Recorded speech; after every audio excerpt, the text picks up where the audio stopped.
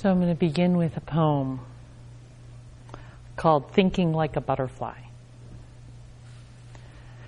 Monday I was told I was good. I felt relieved. Tuesday I was ignored. I felt invisible. Wednesday I was snapped at. I began to doubt myself. On Thursday I was rejected. Now I was afraid. On Saturday I was thanked for being me. My soul relaxed. On Sunday I was left alone till the part of me that can't be influenced grew tired of submitting and resisting. Monday I was told I was good. By Tuesday I got off the wheel. If it was that easy, if it only took a week. How many times are we praised that you're great, I like you, either in words or in gesture or in, some other form of appreciation, or and then other times we're blamed. And sometimes from the inside it kind of doesn't really look that different, does it? In fact, something that one person praises you for, someone else might blame you for the exact same thing. Have you ever had that happen? It's quite actually enlightening. It's like, wow, I did one thing and I got all these different responses.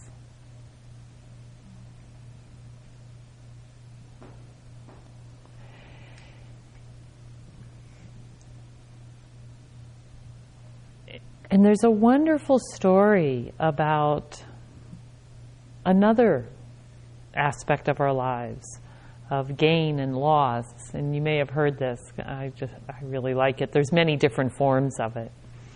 But there was a man, farmer, simple life, and he had his family, and he had horse, did his plowing, and that was just what he had. And one day his horse got out of the corral and got free and ran away. And his neighbors went, "Oh my goodness, this is a disaster. How is this going to work for you? You're not going to be able to plow, and what a problem."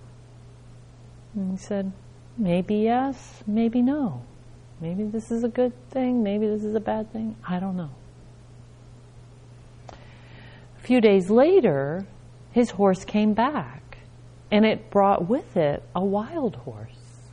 That was a beautiful horse, really good-looking horse. And put them in the corral, and his neighbor said, "Wow, that is great. Boy, did you luck out." He says, "Maybe yes, maybe no." So he and his son are out there breaking the horse, making it rideable and usable. His son finally starts to ride the horse, gets bucked off, breaks his leg. People go, "Oh my goodness, now you've lost, the person that you need most to do your work, help you do the work of the farm." And maybe yes, maybe no. And then the government, the rulers at the time, came through and they conscripted all the young able-bodied men. They left him behind. He had a broken leg.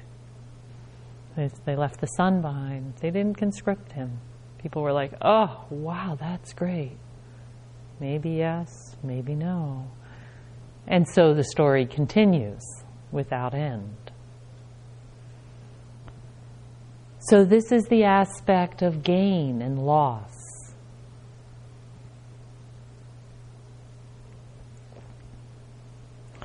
Have you ever noticed I'm not a big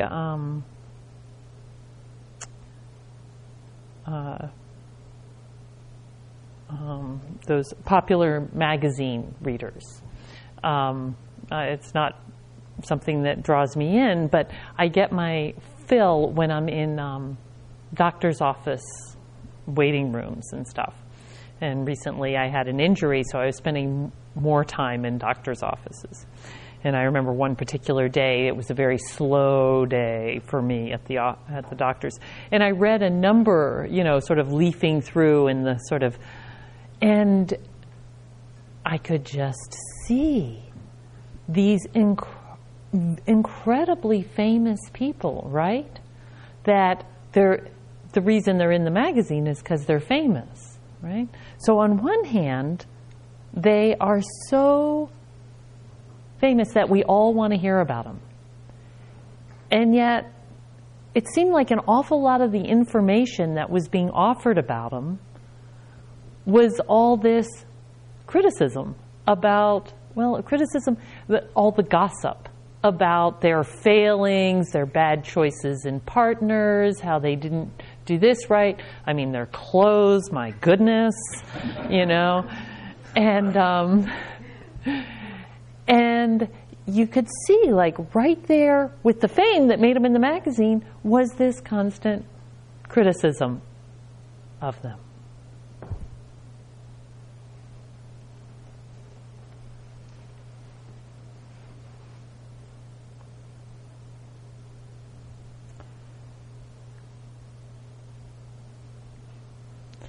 And have you noticed, you go out and you go for a walk.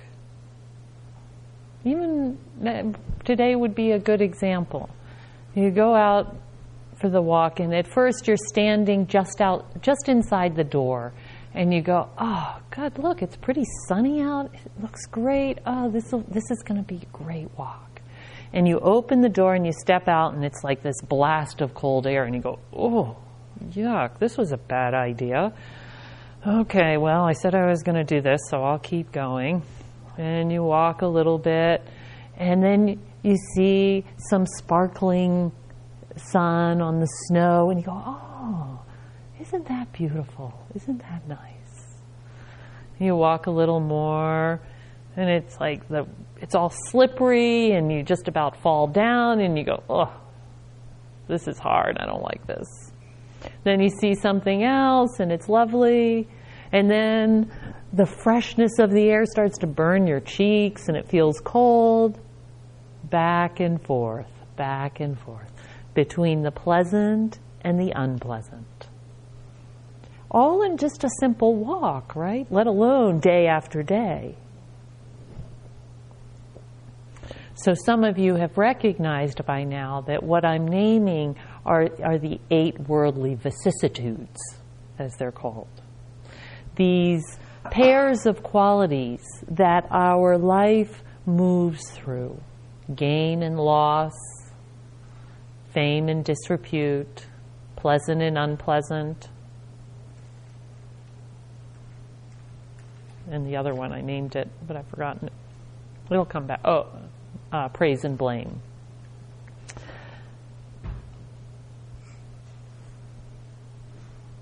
The Buddha said, just as a rock is not shaken by the storm, even so the wise are not affected by praise or blame.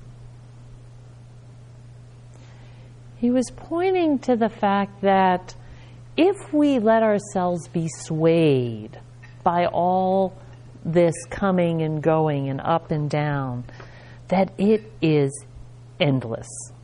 It is endless. And it was interesting, in the Buddha's time, he said, these 8 worldly vicissitudes are going to continue without end. And I don't know the without end part, but it's 2,600 years later, and so far he's right. So they come and they go. And think about how much of your life is tied up in trying to get one of these without the other. How much do you try to gain? Always gain, but not lose any. cultivating the pleasant experiences. I mean, we're all, even in the moment, you're sitting here meditating, right? And you're like, yeah, I'm doing this mindfulness. This is good for me. True confessions, underneath, you're really hoping this is going to be a pleasant experience, right? To heck with the growth, to heck with what the benefits of this are. What I really want is for this to be a pleasant experience. Of course. I think of all the pressure I put on myself to achieve things in my life. I mean,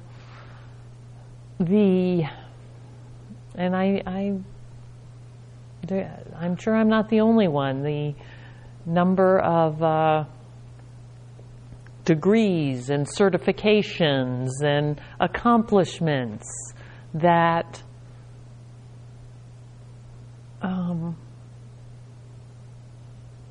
I thought I needed at that time. At that moment, that's what I needed.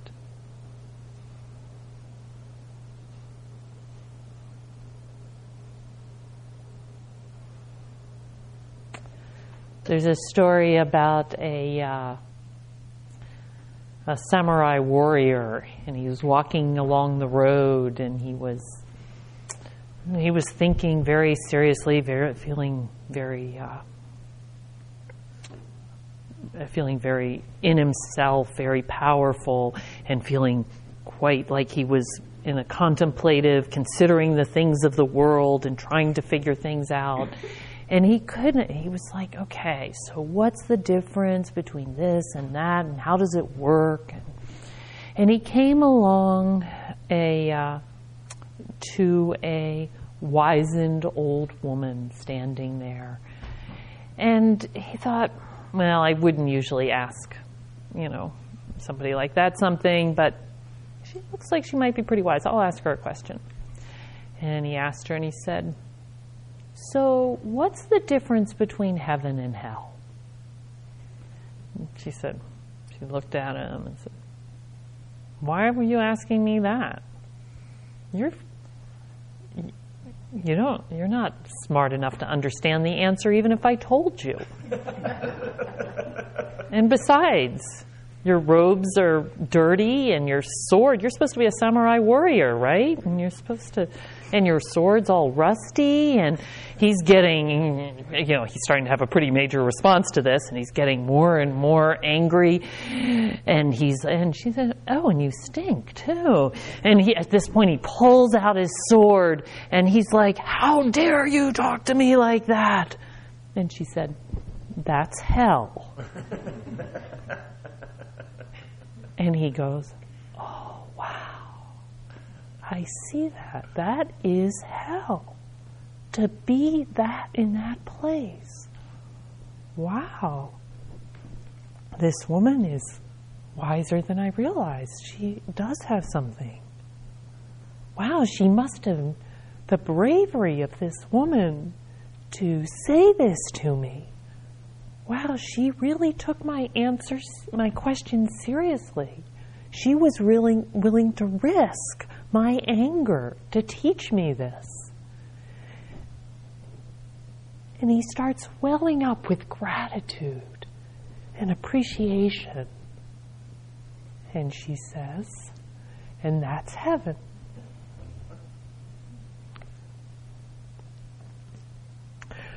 So it doesn't take very much for us to experience these different heavens and these different hells.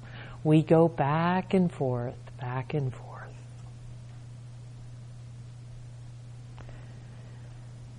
And a lot of it is being fed underneath the leaning into it by our own sense of insufficiency. Our own sense that if we can get it all right, if we can get enough of the pleasant, if we can get enough of the money, of the acclaim, that somehow we're going to be okay. Right? I mean, I'm sure you can feel that in yourself. And so this insufficiency comes up in us as craving. We want something out there to fill this emptiness, this feeling of insufficiency, of not enoughness, and we keep reaching for things. Maybe this, maybe this, maybe this.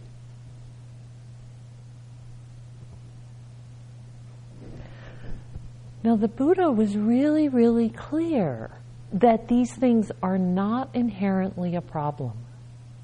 So what I mean by that is like the pleasant.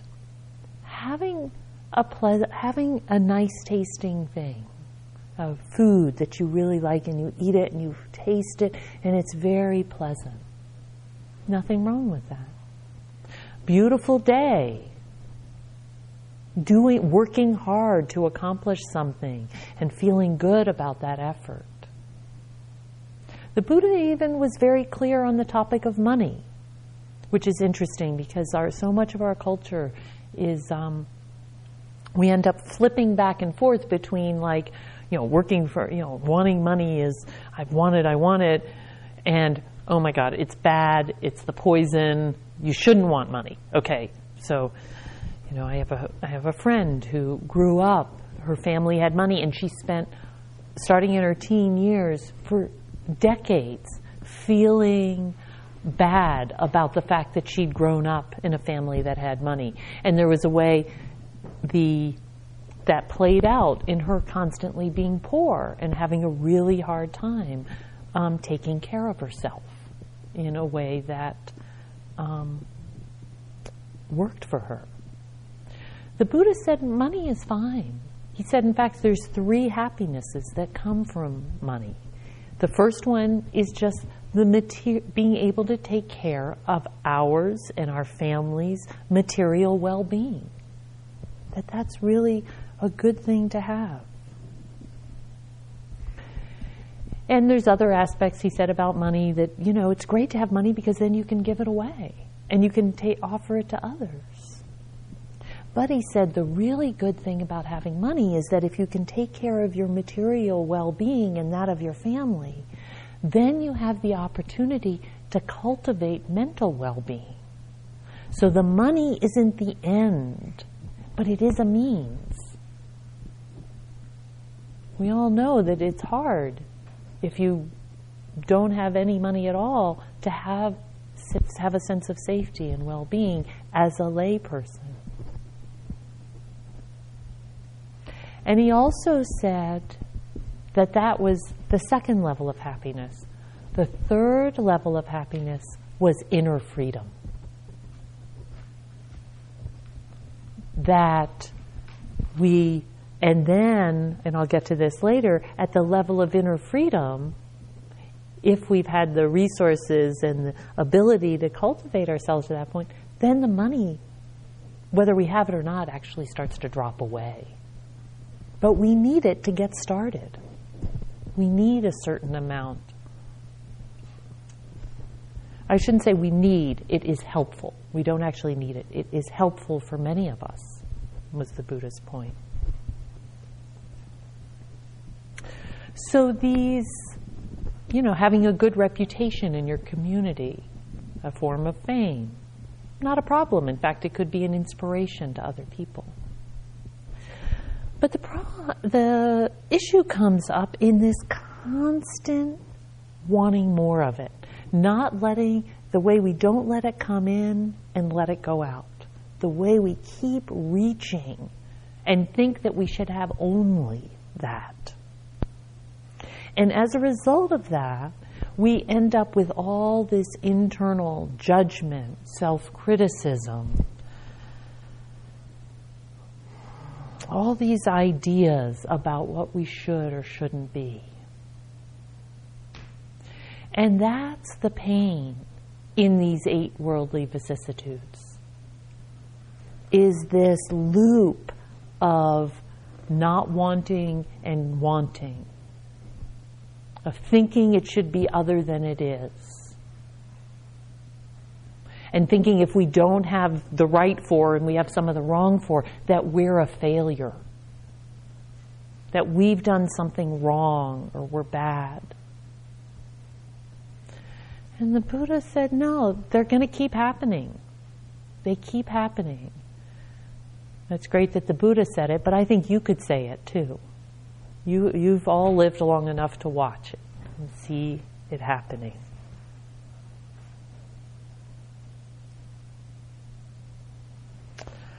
So the Buddha talked a lot about this quality of craving, this thirst.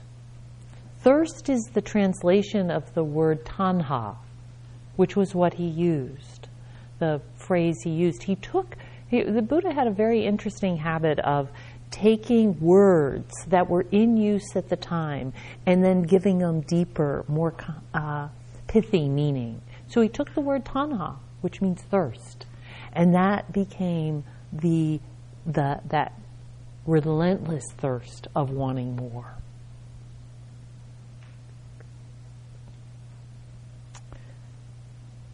And you may be familiar with the three kinds of thirst that he mentioned. One was for sensual pleasures.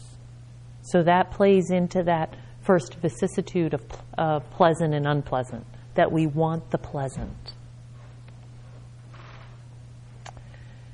And the second one was the craving for being. And you might say for being someone, something, someone important. And that plays into that fame and disrepute, that wanting someone that people praise.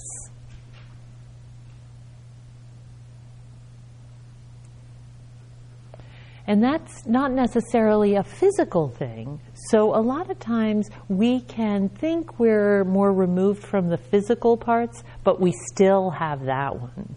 That one's a really deep-rooted in us. We want to be someone special. What we don't know, or sometimes have a hard time remembering, is that we are someone special. We don't need to do something to become someone special. We already are. And then the third one is the craving for not being. That's that feeling when you walk in a room and you open the door and you trip over your coat, and then it turns out it's not even the right room, and there's all these people and they all turn around and look at you, and you don't want to be there. You know that feeling? And sometimes, that's sort of an acute, simple version of it, but that feeling of exhaustion. Oh, I don't want to do this anymore. I'm worn out. And a lot of that comes, and the most extreme version of that is wanting not to be alive, right? That this often comes from those vicissitudes. That feeling when I've just failed at this. I don't want to face the world. When you feel like you've been blamed for something, and you take that in and you just feel so small. I'm going to ask, unless it's just a question on something I said, if you have a question in general, will you hold on to it? Or if you just missed a word? Yeah. You just missed a word? What was it? Go ahead. Well, is it depression? Oh, depression definitely has an element of that not wanting to be. Yeah, thank you. Yeah, that's a lot of what's happening there, right? Yeah.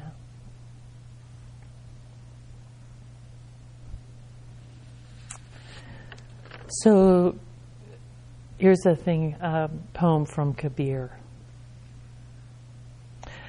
I said to the wanting creature inside me, "What is this river you want to cross? Do you believe there is some place that will make this soul less thirsty? In that great absence, you will find nothing. Be strong then, and enter into your own body. There you have a solid place for your feet. Think about it carefully. Don't go off somewhere else." Kabir says this. Just throw away all thoughts of imaginary things and stand firm in that which you are.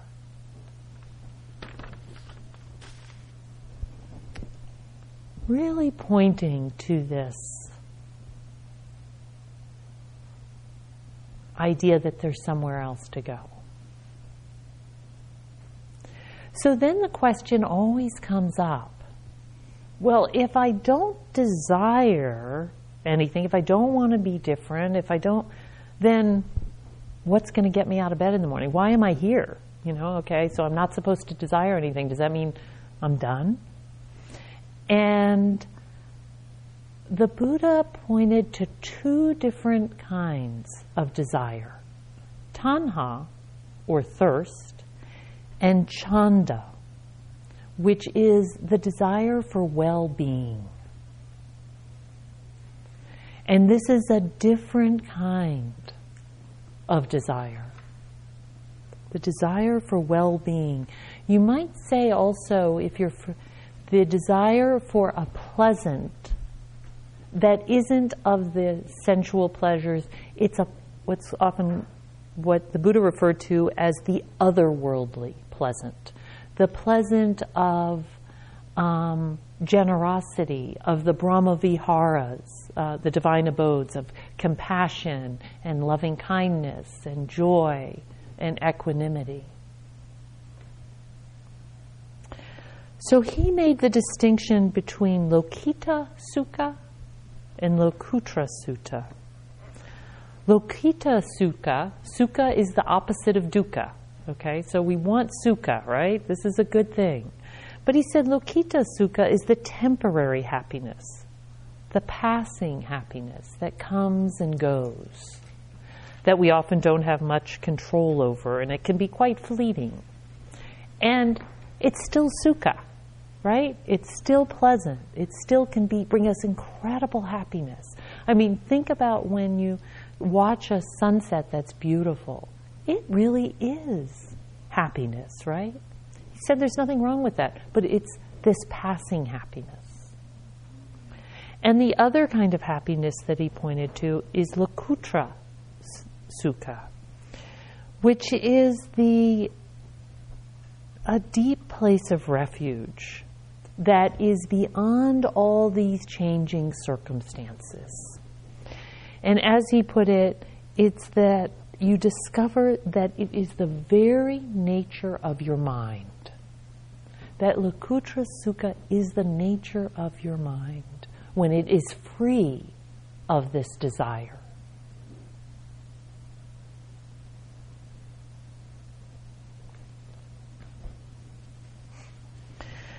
So in the Buddha's lifetime, it's interesting to watch his trajectory. So he figured out that he could see these worldly vicissitudes. He was living, in the family life, in the place with his family. Apparently, maybe it wasn't quite princely, but was well off. Things were okay. He was doing fine. But he looked around and he could see, there's all this pleasant stuff, but this isn't actually that satisfying. I'm looking for something. I want more. So he went off looking. And one of the things that the first experiences that he had was from the teachers of the day, he was taught concentration practice, watching the breath, getting very concentrated. And in that, he got an incredible amount of calm and ease. But what he noticed was, even though this was a very sublime form of sukha, of the suffering had gone away, there was incredible happiness. But what he noticed was when he came out of those deep states of meditation and went back into the daily life, went to try to find some food and stuff, it was still kind of difficult. It was like the world still had its irritation, and he watched the people who had been doing this for a while, and he saw that they didn't have a real inner freedom. They were happy when they were meditating, but the rest of the time there was some, it wasn't like they were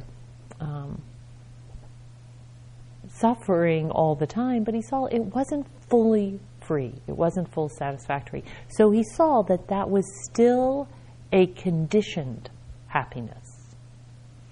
And he went off in search of something more. And the story goes that as he was searching and thinking about this, one day he was walking, and he had the memory of sitting underneath a tree when he was a young boy, looking out over the fields at his father's and seeing the animals there. And at that time, he just fell into a place of deep contentment. Just okay. And he had the insight as he was walking that contentment was more what he was looking for than some sort of deep altered state. And so when he went to sit under the Bodhi tree and pursue his enlightenment, that's what he was pointing towards. This deep contentment. And I wonder if you can think for yourself of times, or a time perhaps as a child or sometime in between, where you felt that contentment. Nothing needs to be added. Nothing needs to be taken away.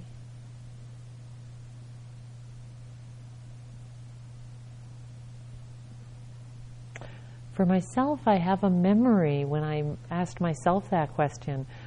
I have no idea how old I was, but I was quite young. And I remember being on top of a small hill in this field of flowers.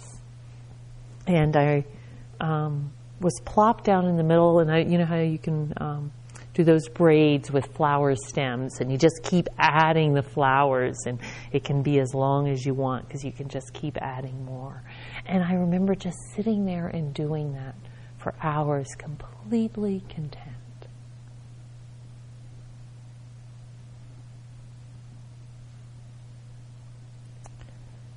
There's a certain stillness in these moments of content. And if you touch in on it, whatever yours is, or as close, you might not find the most profound, but in that it's usually not very complicated. There's a simplicity to it. And one thing that is key in there is that sense of insufficiency is gone. You have, in fact, the question probably doesn't make sense. There's a contentedness, an enoughness that is assumed.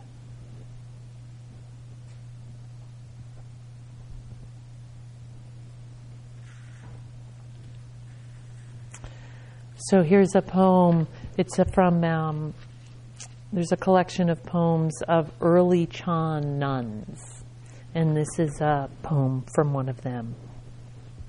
The entire day I searched for spring, but spring I could not find. In my straw sandals I tromped among the mountain peak clouds, home again smiling, my finger a sprig of fragrant plum blossom. Spring was right here, on these branches, in all its glory.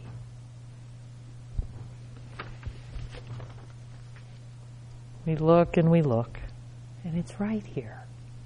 So simple.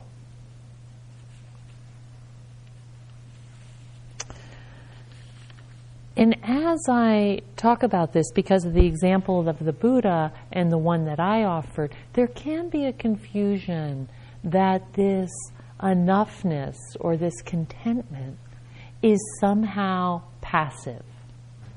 But it doesn't have to be passive. It's not about sitting still. It's about this relationship with ourselves and with the world. And you can have the relationship of enoughness while you walk around. In our culture, it's a little harder, right? As I pointed out yesterday, the culture is going to keep telling you that you need more of something. But that's out there. You can still have that feeling of enoughness. So I want to talk about this contentment a little in more detail. There's traditionally the role of monks and nuns, one of the aspects of their role in the Buddhist culture is to create the visible model of contentment, to see that that's possible. That's in the story of the four messengers, the four heavenly messengers. You may have heard that story, which, by the way, isn't actually in the Buddhist suttas. I'm not sure exactly where it arrived, but the messengers were that the story is that the Buddha went out, and when he left his princely home, he went out on a drive and he saw a person that was sick, and he was like, "Wow, that's interesting," and I never seen that before, and that is rather startling. And he saw a person that was aging, and he saw a person that was dead, and all of these were quite shocking to him. And the fourth heavenly messenger that he saw was of a mendicant, a renunciate, walking with having almost nothing, and the peaceful expression on that person's face, and the ease with which they traveled.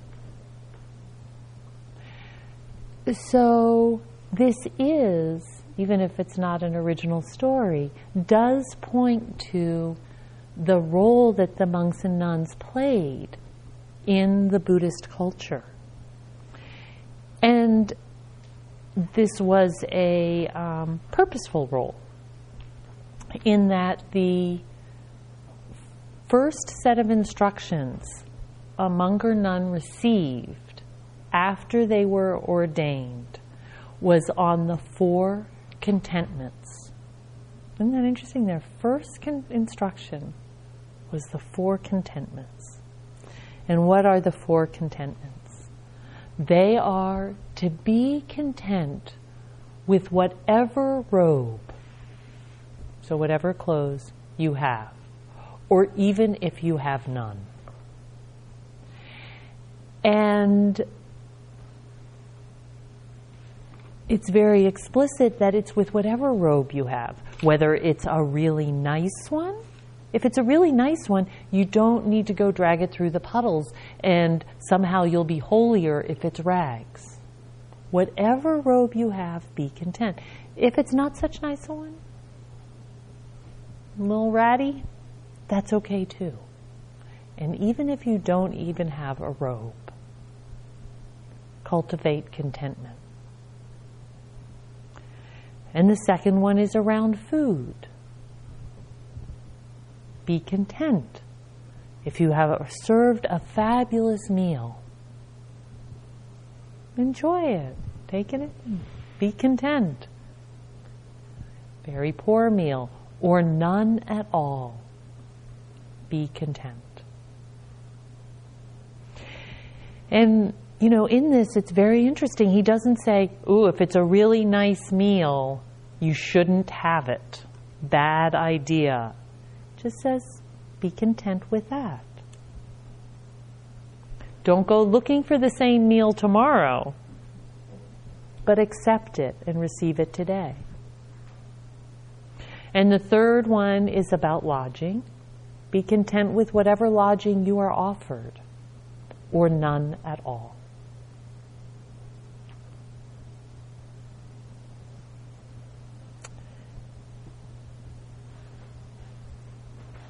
And the fourth one is the contentment of letting go of the unwholesome and the unskillful.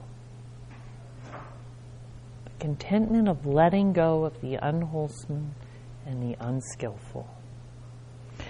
And this is not about deprivation. This is about joy. When you let go of the unwholesome, then there's ease. The unskillful, then you can be at rest. You can be happy.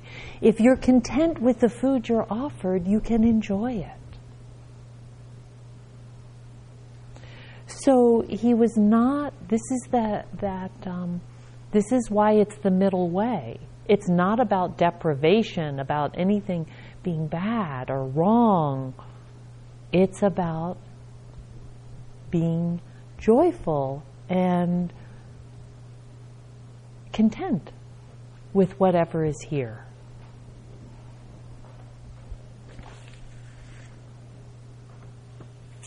And this is from the Bequeathed Teaching Sutra. He says, the method of knowing satisfaction is the locus of prosperity, of bliss, of peace and security. Even if you are lying on the ground, the people who know satisfaction are happy and at peace. For the people who do not know satisfaction, it does not suit their fancy, even if they are in heaven. The people who do not know satisfaction are poor, even if they are rich. The people who do know satisfaction are rich, even if they are poor.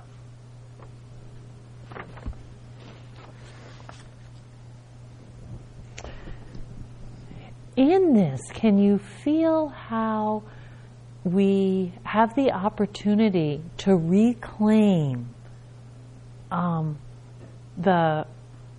power would be the power in our lives. Reclaim what the way we live our lives, the way we respond. It's like, what are you, who and what are you going to allow to be the gatekeeper of your happiness? If you give it away, it's going to keep changing. If you are the gatekeeper of your happiness, that you can take with you everywhere you go.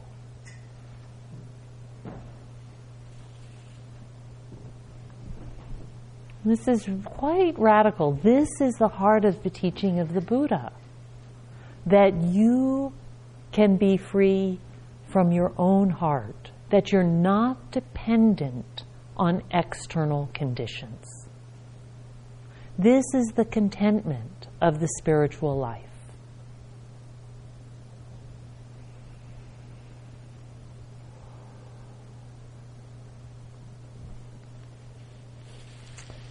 And the Dalai Lama offering words of support and suggestion in this. If one cultivates simplicity, contentment comes. Simplicity is extremely important for happiness. Having few desires, feeling satisfied with what you have is very vital. Satisfaction with just enough food, clothing, and shelter to protect you from the elements. And finally, there is intense delight in abandoning faulty states of mind and cultivating helpfulness. Do you see how he's giving the exact instruction that the monks and nuns received?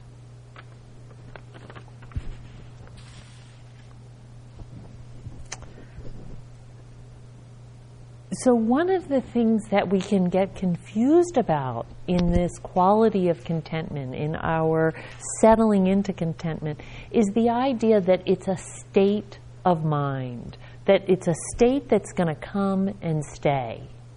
And I think it's actually very helpful to think of it instead as a practice.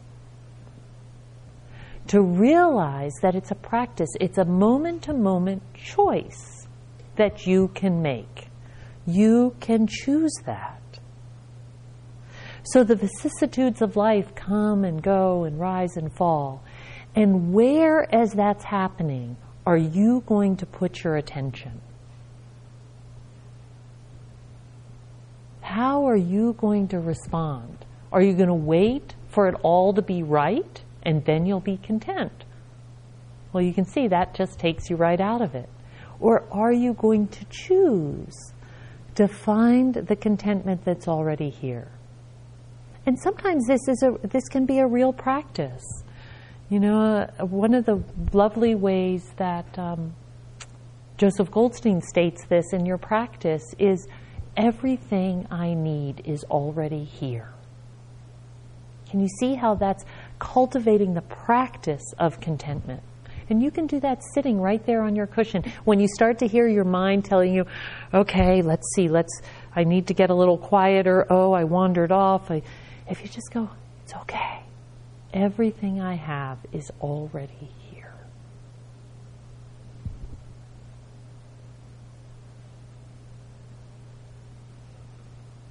You can do it standing in line at the store. I can choose contentment right in this moment. I can be in a hurry, or I can choose to be content. Looking at the colors of the candy bar wrappers, you know?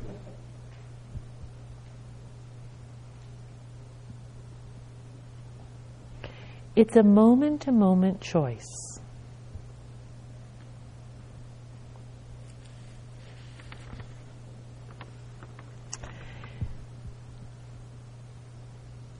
Another Chan Nun. I urge those of you who aspire to awaken. In aspiring to awaken, you must be diligent. If your mind is not completely sincere, you will wallow forever in the bitter sea.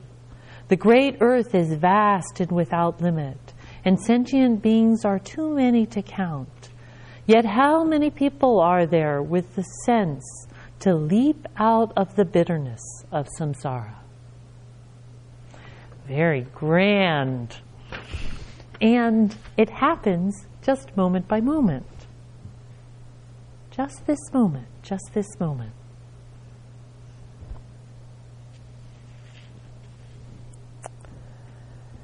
Nibbana, or nirvana, nibbana is the Pali word, nirvana is the Sanskrit word, can be described as the blowing out of the candle of craving via the practice of contentment.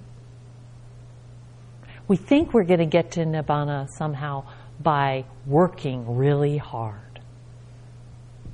All the teachers will point over and over to the fact that the road to nibbana is the road of contentment. Right here. That's what that instruction is, right? That you hear in every tradition everywhere. It's right here. It's right here. Be right here. Content in this moment. Present in this moment.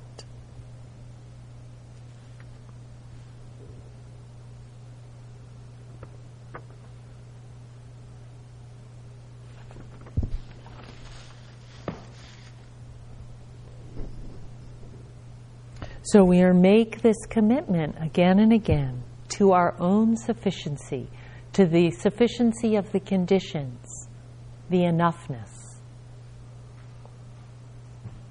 What I need is here.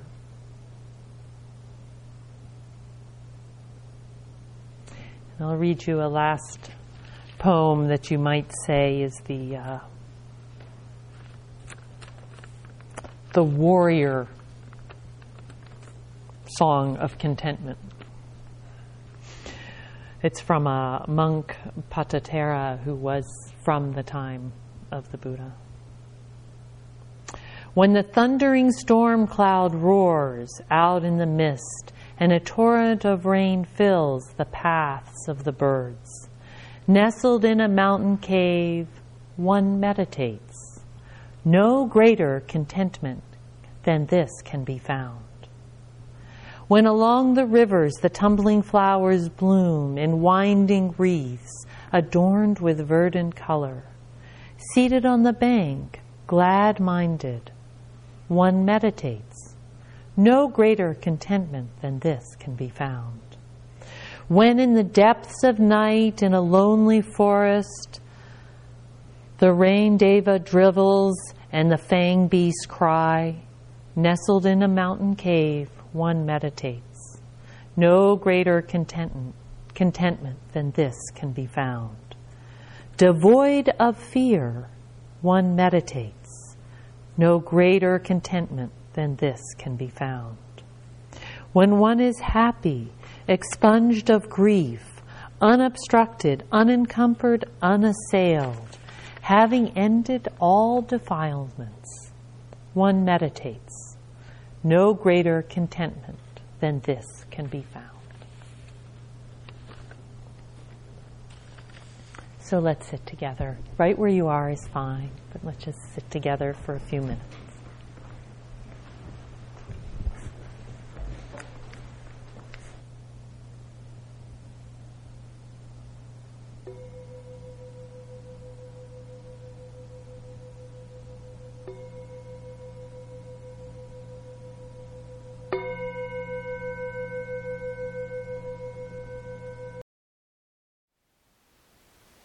Thank you for listening.